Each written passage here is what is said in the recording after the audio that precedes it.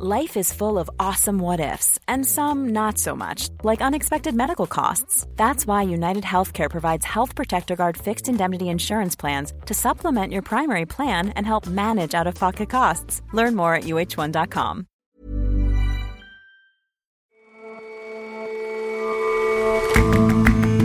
Hello and welcome to The Intelligence on Economist Radio. I'm your host, Jason Palmer. Every weekday, we provide a fresh perspective on the events shaping your world. A shooting inside Canada's Parliament in 2014 sparked a national debate about gun ownership that's still intensifying. As medical professionals stage protests calling for stricter gun laws, we examine how the discussion has similarities to the fight about guns across the border in America. And many governments are starting to require businesses to report their gender pay gap, how much less women are paid than men for similar work. It's becoming clearer just how much parenthood matters to that calculation. We have a listen to the data.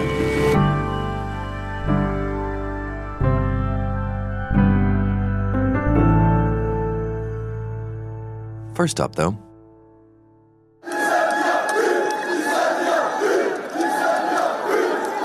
this week, Algerians flooded into the streets to celebrate a moment that was unthinkable 2 months ago.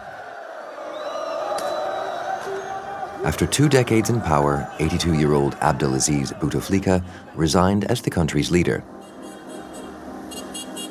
The news followed almost daily protests by hundreds of thousands, which began in February. Years of corruption and mismanagement have left the oil and gas-rich country with a big deficit and 1.4 million people unemployed. But it's been a long time since Mr. Bouteflika actually led the country. He suffered a stroke in 2013 and has been an invalid ever since. It's a clique of military leaders and oligarchs, widely known as Le Pouvoir, that's really calling the shots. Further protests are expected tomorrow, with Algerians now demanding the removal of Le Pouvoir.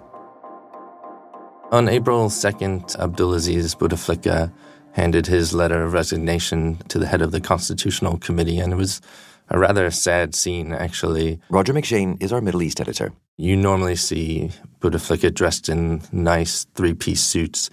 In this case, he was dressed only in a robe, sort of looked like an old man who was woken up in the middle of the night and could barely even hand the letter to the head of the Constitutional Committee.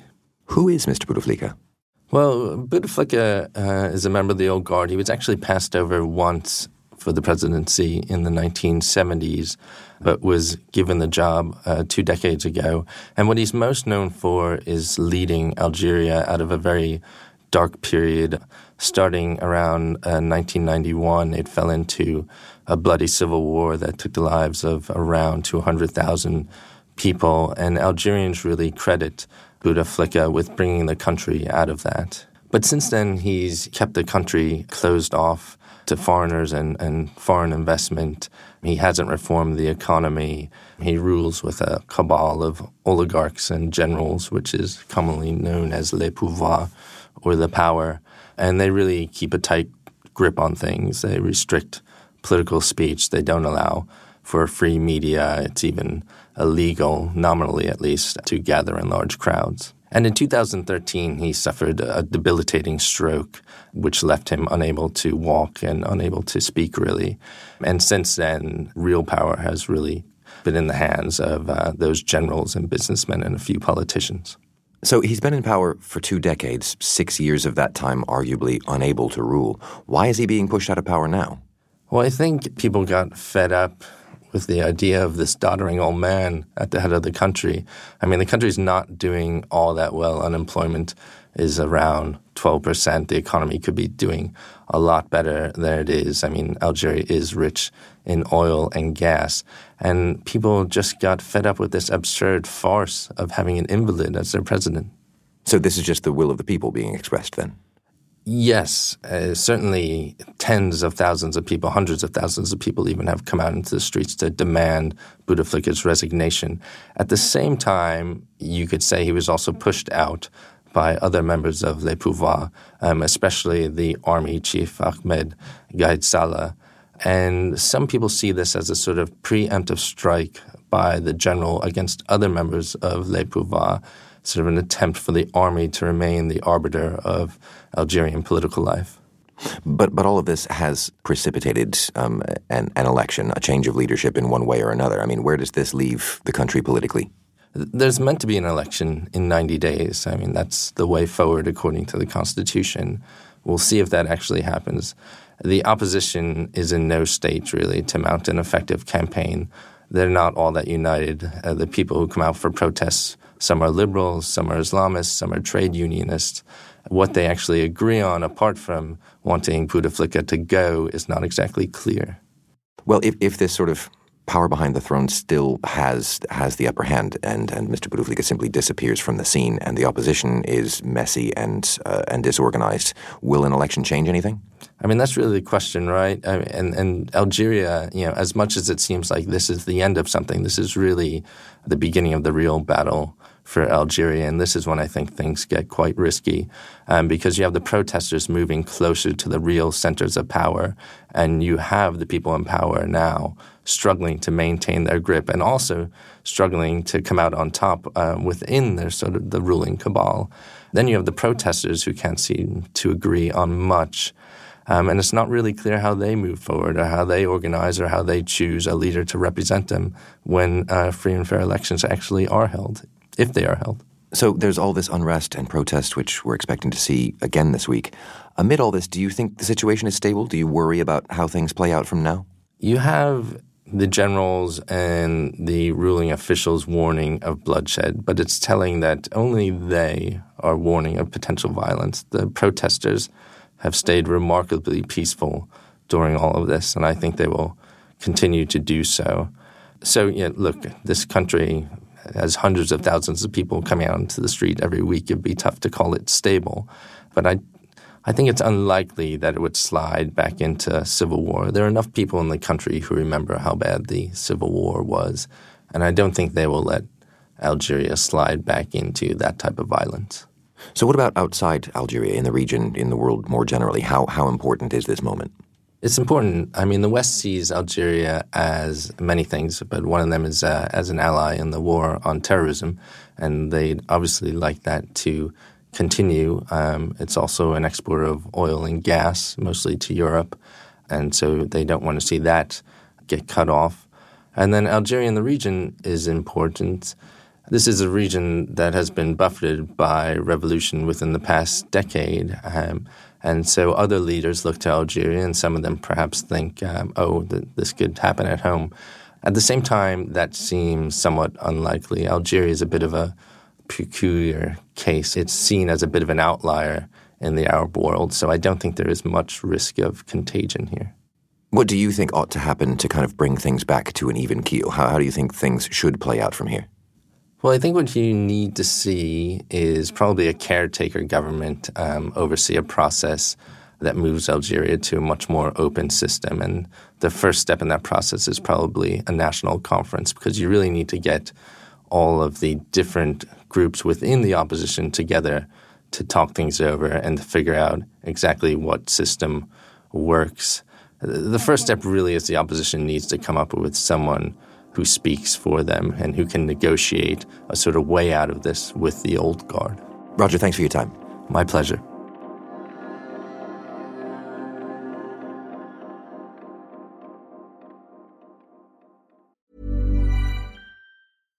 One size fits all seemed like a good idea for clothes. Nice dress. It's a t-shirt. Until you tried it on. Same goes for your healthcare.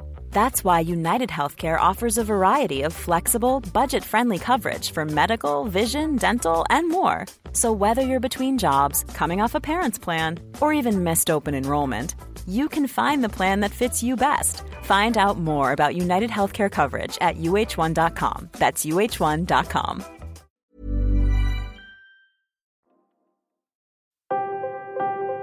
After the tragedy of the shootings in New Zealand, Prime Minister Jacinda Ardern moved quickly to change the country's gun laws. Today I'm announcing that New Zealand will ban all military-style semi-automatic weapons. We will also ban all assault rifles. In short, every semi-automatic weapon used in the terrorist attack on Friday will be banned in this country. Elsewhere, such legislation is more problematic to introduce, and not just in America. Its neighbor to the north is not a country known for gun violence, but a controversy over handgun ownership has been playing out across Canada. This week, an organization made up of trauma surgeons, emergency room physicians, nurses, paramedics, and other health staff held small-scale protests in cities across the country.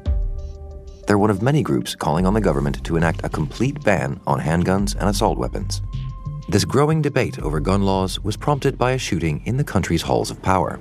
October 22nd, 2014 was a Wednesday. That was the day that the gunman stormed Parliament. Madeleine Drohan is our Canada correspondent. And the first thing that the MPs knew was they heard some gunshots. They thought it was construction going on the center block of the Parliament buildings, and it wasn't until there was return fire by the security guards and by the police that they realized that Parliament was under attack. They were in a corridor, and at first they realized that they were actually closer to the gunfire, so they reversed course and they ran away to offices nearby where they holed up, and the whole place was in lockdown for 5 or 6 hours. The gunman had killed a soldier on his way into the building. None of the parliamentarians was hurt. The attack started a conversation in Canadian politics that has been intensifying. The debate has gained urgency now because there have been several shooting incidents since 2014. The one that really brought this to prominence was last summer in Toronto. There was a gunman who went out on a shooting spree and he wounded something like 13 people, and he killed an 18-year-old and a 10-year-old. And that was followed up by the City Council in Toronto saying that it would ask the federal government for a complete handgun ban in Toronto, and then Montreal followed that up. So that really sort of picked up the pace of the discussion about guns in Canada and handguns in particular. As in America, the issue is deeply divisive. Among those opposing changes to gun laws, one of the members of Parliament who was forced to run for safety in the 2014 shooting.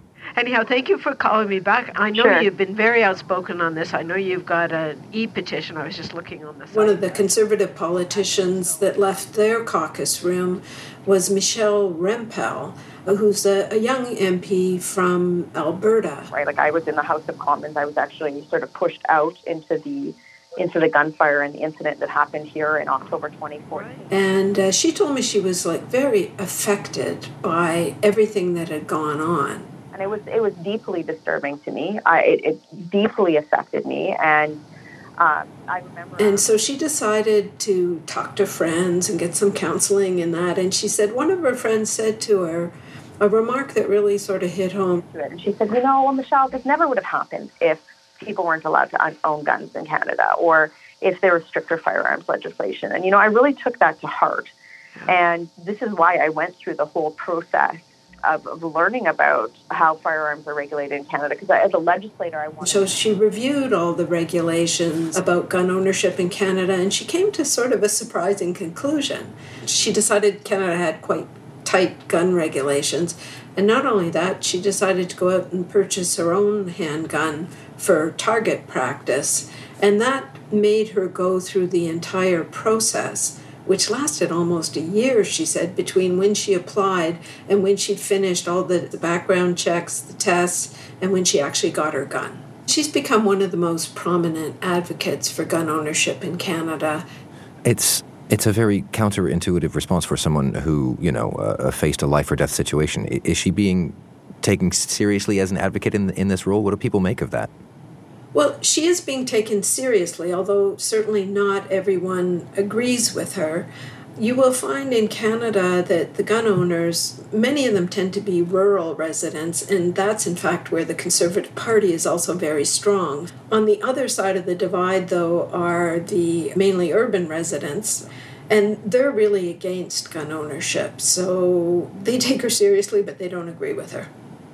Well, enacting bans of that sort, and even talk of a federal ban, is something that certainly wouldn't get anywhere in America. What does the gun debate look like in Canada as compared to the States? Well, there are several important differences and then some parallels. Now, the differences are that the Canadian Constitution does not have any right to bear arms. The other thing is that comes up frequently in the American debate is this right to self-defense. In Canada, there is no right to self-defense using a gun. Now, the similarities are, in both places, you'll see this sort of rural-urban divide where farmers who live in isolated areas would like to have a gun, and not just for self-defense, of course, but to kill predators and pests. So they don't get really why the people in the cities are against all guns. And as for the Liberal Prime Minister, Justin Trudeau, where does he stand on the issue?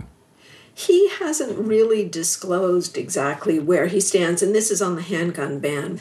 After the shooting in Toronto and the requests by the cities for handgun bans, he asked one of his ministers to look into it. Now, that minister has been consulting across Canada and will, at the end of those consultations, he'll make a recommendation to the government, and then that's when we'll see what Mr. Trudeau really believes should be done. Right. And there's a general election in Canada later this year. Will it be a big campaign issue? Will that report come out before or the election, or do we know? Guns will be part of the election debate in Canada. It very much depends what happens before then, as you mentioned the report. So if the government makes a decision one way or another, that will raise the gun debate in prominence during the election campaign. So will, though, any other shooting that takes place. And I would say in Canada and the U.S., because every time there's a big incident in the U.S., that makes it into all the Canadian papers as well, and it revives the debate again. So if, unfortunately, there is another big shooting in the U.S. or Canada, then the campaign will feature gun rights for sure.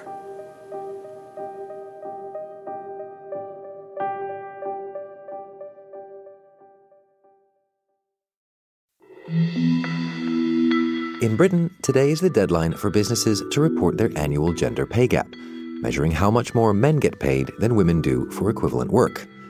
Similar rules are already in place in Germany and France, and governments around the world are getting serious at tracking and tackling the disparity. In America, legislation to mandate pay gap reporting is tied up in the courts. One big factor in how much less women get paid, whether they've had children. What happens to pay packages when people become parents is quite different between what happens to fathers as opposed to what happens to mothers. Marie Seger is a data journalist at The Economist, and she's got a novel way of sharing her notes. So mothers are known to suffer from what we call the motherhood penalty, meaning their earnings decrease, for example, because they choose to work fewer hours, or they choose to work not at all, but also because their earnings decrease because they choose to work different jobs. For example, they try to find a job that isn't quite as demanding and gives them more time for childcare, and that might mean taking a pay cut as well. And so what sort of conditions affect the size of the motherhood penalty? The size of the motherhood penalty differs in different countries. So public policies generally affect the motherhood penalty quite a lot. For example, in Sweden, they have really good paternity leave. And the way it works there is that if fathers don't take the paternity leave, then it doesn't automatically go to the mother. They can only take it as a couple if the father takes it, which means that a lot of Swedish fathers actually take paternity leave. And then another thing is that studies have found that the motherhood penalty is bigger for mothers whose own mother was a stay-at-home mother when they were children. So it's kind of about both personal histories and public policy stuff. Yes, and I can show you these differences. Show me, you say? This node represents the average salary of a Swedish father-to-be 1 year before having a child. Each following lower node represents a drop of 1%. After 5 years, the average father's salary has gone back up to its pre-child level and beyond. And so what about Swedish mothers? How does the motherhood penalty look for them? So in Sweden, after 10 years, a mother's salary goes from here to here. That's a drop of 27%. Which sounds like a lot. I mean, how does that compare to other countries that might have different policies? Well, British mothers earn 44% less than before they had a child.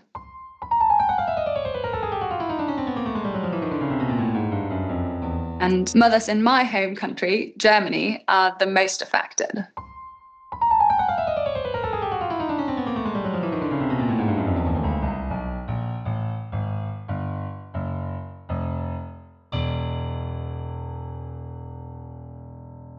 Wow, so Germany really hits some low notes. Marie, thanks very much for sounding this out with us. Thank you, Jason. Thanks for having me.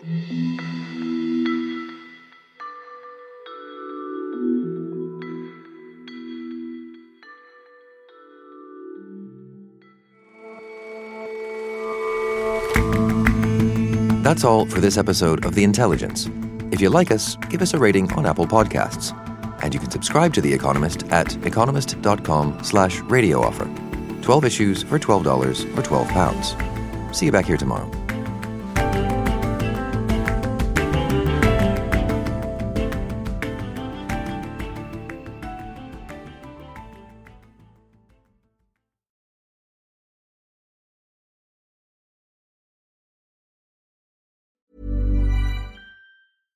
Life's better with American Family Insurance because our home policies help protect your dreams and come with peace of mind.